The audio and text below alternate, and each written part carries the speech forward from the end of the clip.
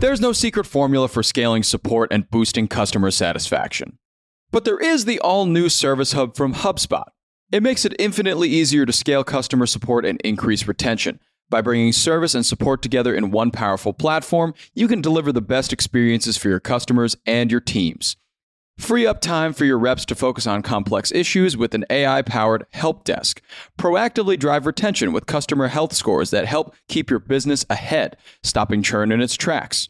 And give your entire go-to-market team the data they need to operate as one unified, powerful front. All so you can better connect with customers and keep them happy. Secrets out. HubSpot Service Hub is a game changer. Visit HubSpot.com/service to do more for your customers today. Good morning, everyone. It's Friday, March 17th, St. Patrick's Day, and first round of the NCAA Tournament Day for those who celebrate. I'm Mark Dent, here with Jacob Cohen and Juliet Bennett-Ryla, and you're listening to the Hustle Daily Show.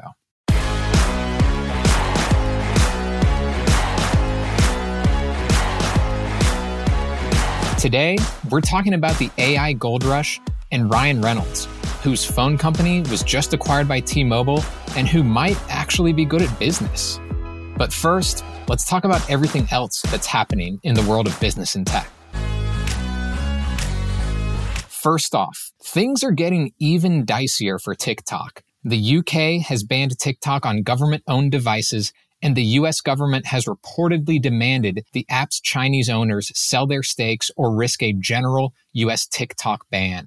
This comes about a week after a bipartisan group of lawmakers introduced a bill that would strengthen the president's power to ban an app like TikTok. So it's seeming to be a little bit more of a legitimate warning at this point. Speaking of things coming to an end, rest in peace to Google Glass. We truly hardly knew you. 10 years ago, Google started selling the AR product for $1,500, and basically nobody was interested because it was unclear exactly what Google Glass accomplished, and it looked pretty absurd. A slightly less expensive version of Google Glass had a second wind in the last few years as a product for the healthcare industry. Now, Google is working on a new smart eyewear product, battling rivals Microsoft and Meta. Meanwhile, Stripe's valuation is on the move, and not in the good direction. The digital payments processor's value peaked at $95 billion 2 years ago. In its latest raise, that value fell to $50 billion.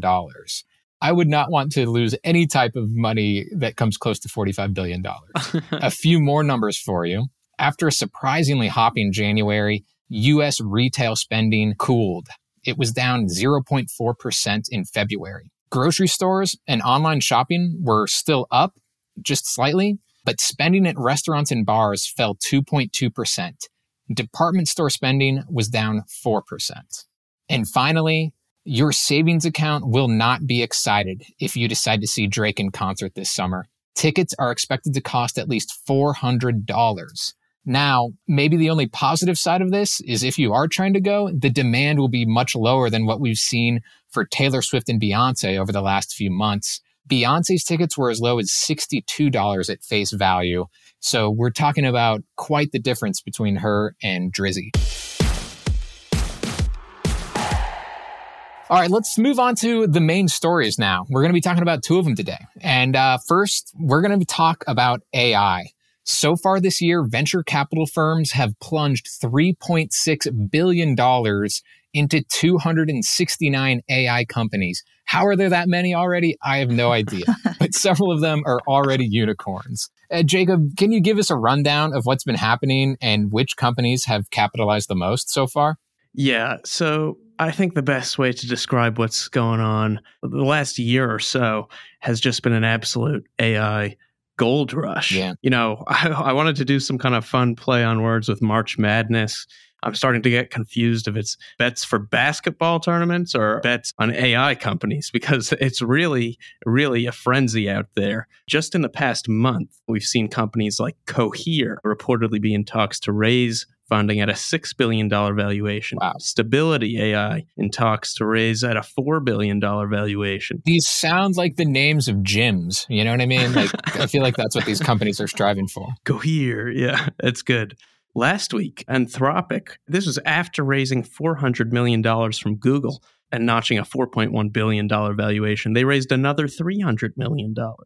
This week, this company, Adept, raised $350 million at a $1 billion valuation.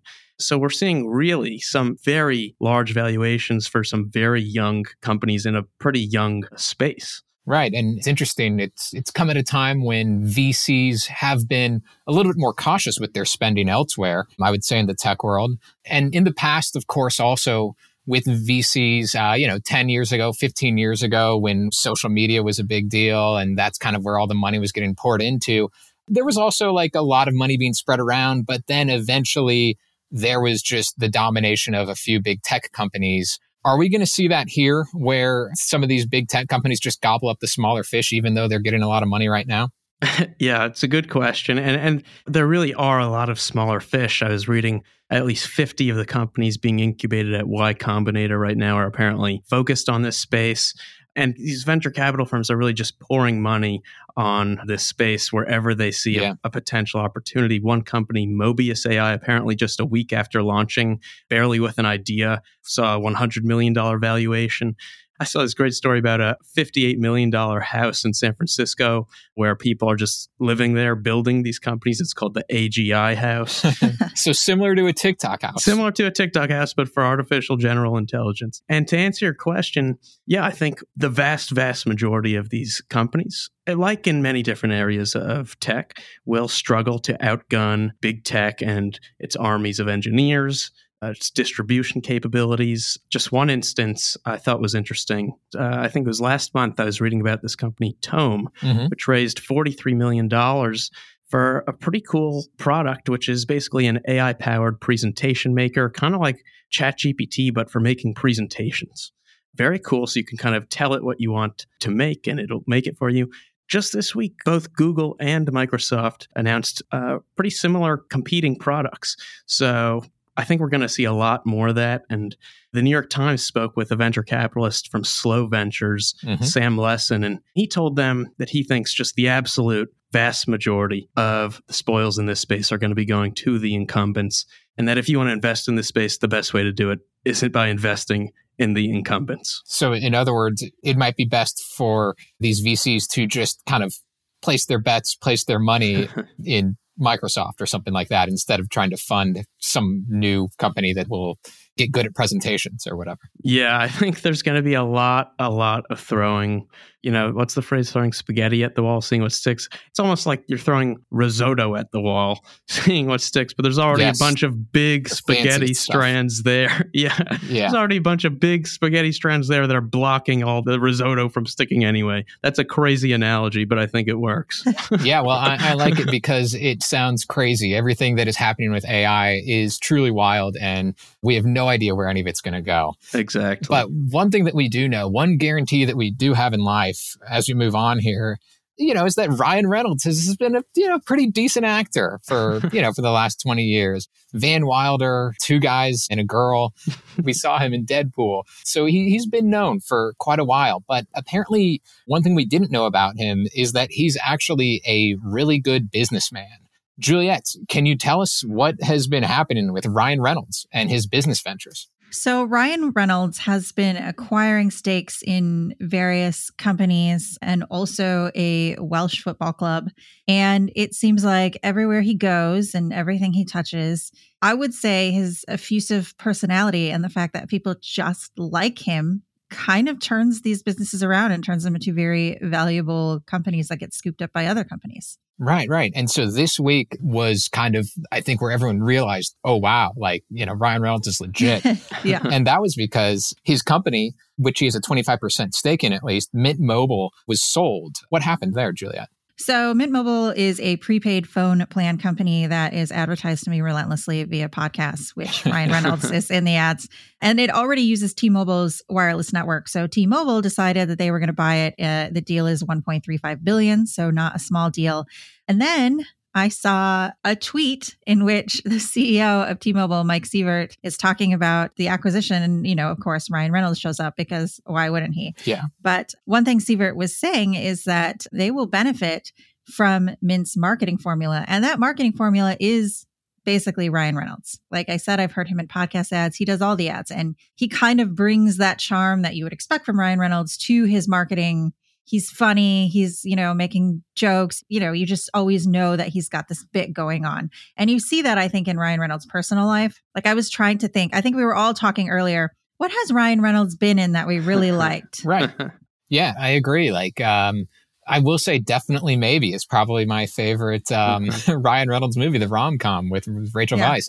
But truly, I do sort of struggle to think, but I do like Ryan Reynolds, right? That's the thing, right? Yeah.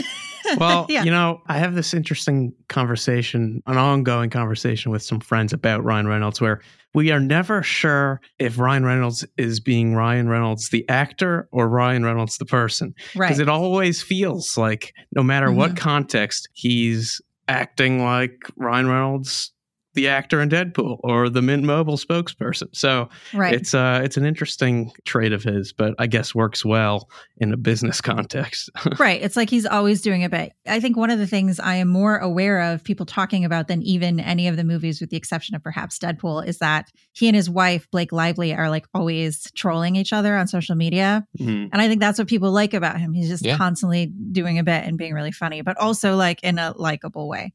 Yeah, so Julia, this isn't Ryan Reynolds' first really big business foray or huge success. It is definitely the biggest, but he had his own production studio that he co-founded, and he's had some involvement in a gin company, right? Yeah, so he also got a stake in Aviation Gin, which is based out of Portland, Oregon, and he did kind of the same thing there, where it was his funny marketing stuff that kind of propelled this company to success. And I remember this vividly. I'm sure you do as well. Peloton came out with like a horrible commercial where this husband had given his wife a Peloton, and it felt like she had, I don't know, become tethered to it in like a Black Mirror episode. Like it was just, it got a lot of backlash. And then immediately Aviation Gin came out with this commercial with the same actress where she's downing a gin martini and she's clearly seen some shit. Genius. And that commercial went viral, and then it sort of propelled, like now all of a sudden everyone's talking about Aviation Gin. And ultimately in 2020, a different liquor company, Diageo, acquired it with a handful of other brands for $610 million. And Ryan Reynolds is still involved in the company. I thought this was great. He opened a distillery in Portland that you can go visit, and it ends in like what's supposed to be his office, but it's also an escape room that you have to solve your way out of. And it's just like, I just love this sort of like everything's always kind of a bit that he brings to these companies. Yeah. And then, of course, like the ultimate kind of Ryan Reynolds business venture, the one that probably everybody thinks of even more than these ones where he's been in ads, is the fact that he, along with Rob McElhenney, another actor, took over Wrexham AFC, a fifth-tier Welsh football club. And for our readers who aren't as familiar with sports, particularly those in Europe, that means that they're in like basically the lowest rung of the kind of UK soccer divisions, where you have 4 leagues ahead of them, and the teams can kind of advance when they have really good seasons. And if they have really bad seasons, then they fall back into a lower division. And Wrexham has been a doormat forever, but they've gotten really good. Like I was actually just looking at the standings, and they're in first place in their division, in that 5th division, meaning they're more than likely going to move up to another division. And again, Ryan Reynolds, he's doing it in soccer. It's like his Ted Lasso play or something like that. Exactly. It's like Ted Lasso in real life. And their social media, it's booming. They're getting sponsorship deals. Ticket sales have tripled. I mean, just everything is going great for this team all of a sudden. Wow. Yeah. And he is also, Juliet, as you have noted in your story, looking to potentially get a piece of the Ottawa Senators, who have kind of been generally a not so great hockey team, but with a decent history. So he could continue to do these things. He's continuing to try to like move on and make things better. And they're also kind of all coming together because, as you mentioned, he has this production studio, Maximum Effort. And that is one of the ways in which he is able to make these ads. And what he did with Wrexham was he made a documentary series, which was pretty well received. And if he does the same thing with the Ottawa Senators, he'll also make a series about that process. So he's really kind of merging all of these things together. Some vertical integration. Yeah. Yeah. All right. So I think what we can say for sure is that the banking industry just needs to hire Ryan Reynolds and everything will be okay. Absolutely. Yeah, I'm really not sure what else we need. I did see that he had recently invested in a Canadian fintech company, and I was kind of curious to see, is he gonna Ryan Reynolds that, or is that just kind of like, because other celebrities had also invested in it, so maybe that one's quieter, but we can see it. Yeah. Well, that will be the ultimate test, and that will also do it for us today.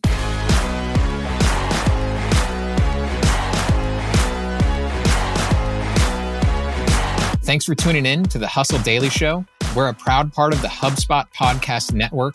Our editor today is Robert Hartwig, and our executive producer is Darren Clark. We've got a lot more tech and business coverage in our newsletter. If you're not subscribed, go get yourself signed up at thehustle.co/email. Catch you all next week.